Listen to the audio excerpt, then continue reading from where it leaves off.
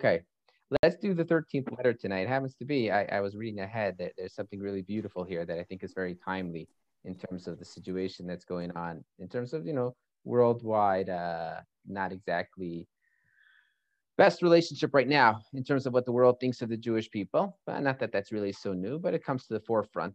And, anytime these crises occur, it always comes to the forefront. But there's something very important and very pertinent that he's going to suggest that is related to this idea. So, what he's talking now about is the Edot. Edot literally means the testimonials. Okay, so there's a category of mitzvot that are considered to be Edot. What are these Edot? What does this mean?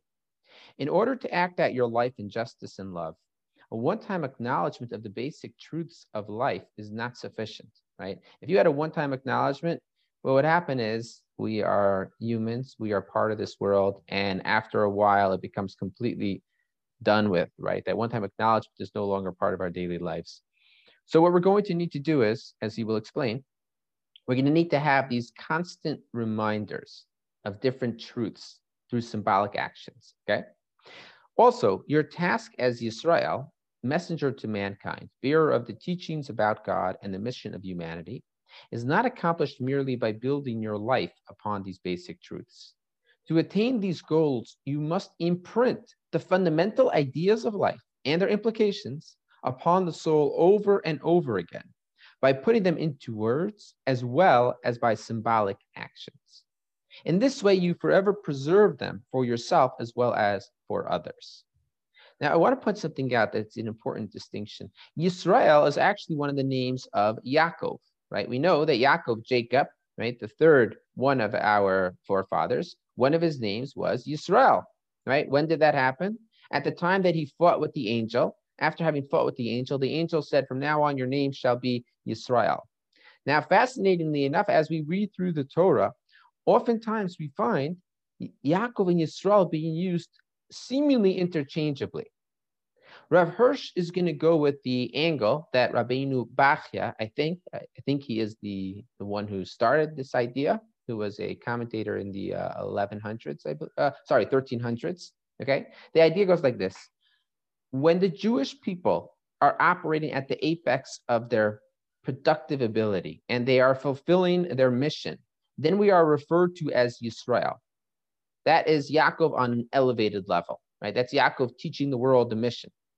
But when we are not, we are only Yaakov, which is the original name, which is the one who's grasping at the heel, who's not fulfilling his mission properly. So when we, the Jewish people as a whole, are not fulfilling our mission properly, the way that we would be described is as Yaakov. But when we are fulfilling our mission properly, we would be described as Yisrael. As I said, the hint to this is in the Torah, where time and time again, we find Yaakov being described one way or the other, depending on what's going on. So the entire time period, for example, that Joseph, his son, has been kidnapped and is missing for the 22-year time period, Yaakov is never described as Yisrael, because he is not on a high level. What does that mean?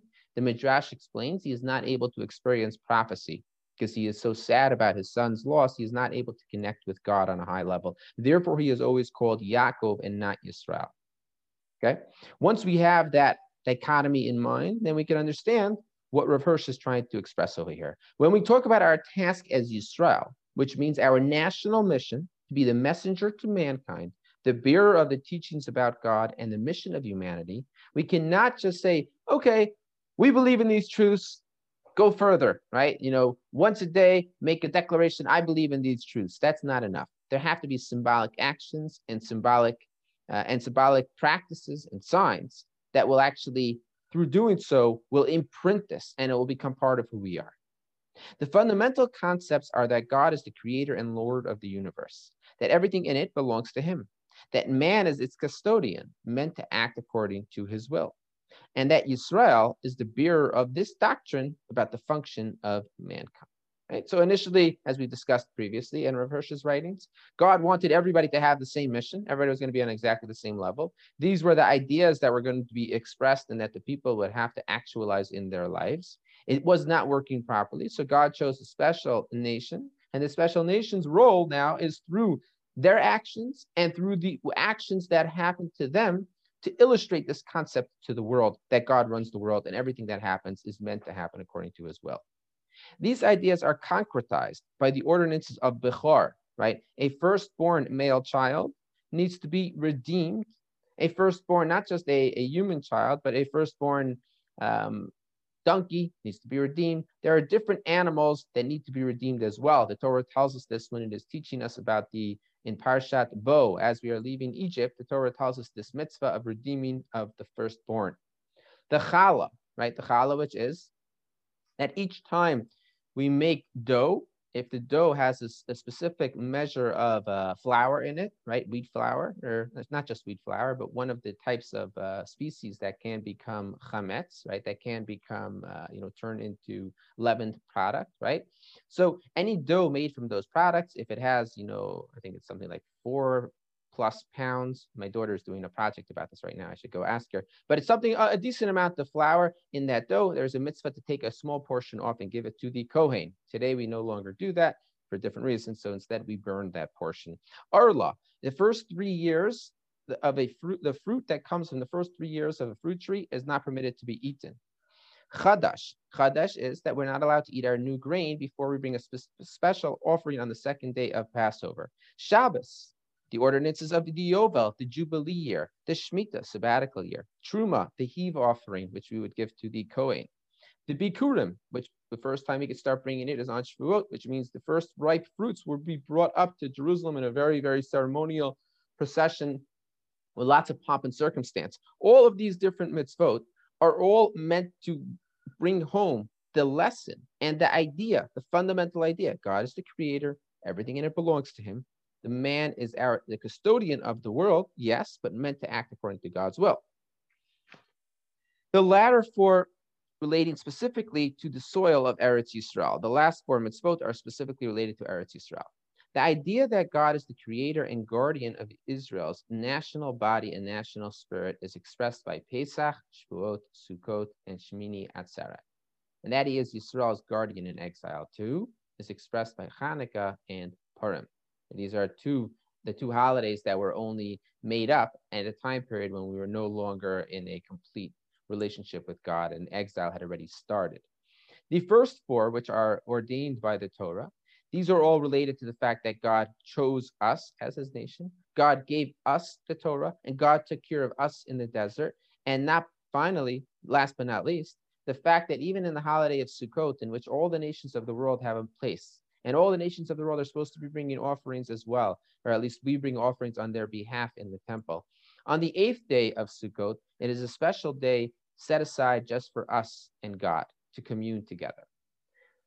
The recognition that physical existence acquires meaning only through the spiritual, and that freedom is attained only through law, is demonstrated by Sfirah, counting the days between Pesach and Shavuot. In other words, one might have thought, we left Egypt, we're free. We've been slaves for 210 years, and now we are free. Fantastic, amazing. Not so simple, not so fast. We are not yet free until we have the law that gives the spiritual meaning to our physical existence. And that only happens once we spent that 49 days counting, and then we go to Shavuot. The Taniyot, right, the fast days, remind us of the causes and purpose of the galut, of the exile, and warn us against the transgressions that exile is apt to bring about. So far what he's been discussing is all the different mitzvah opportunities that are time-bound. Every single mitzvah that he has discussed is only going to be relevant at a specific time period or for a set amount of time. If you plant a tree, 3 years from the time that the tree is planted, you have to take the fruits and dispose of them, right?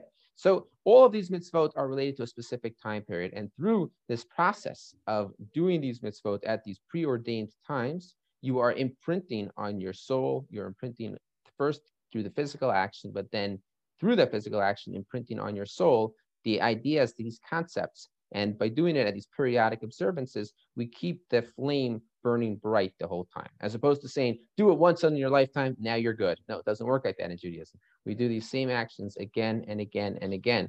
But through doing it with this constant process and constant procedure, we help really make it part of our lives. Did not get up to the part that I really thought was pertinent, but tomorrow night, Be'ezrat Hashem, God willing, we will get up to that part that he's going to mention that is so relevant to what is happening today.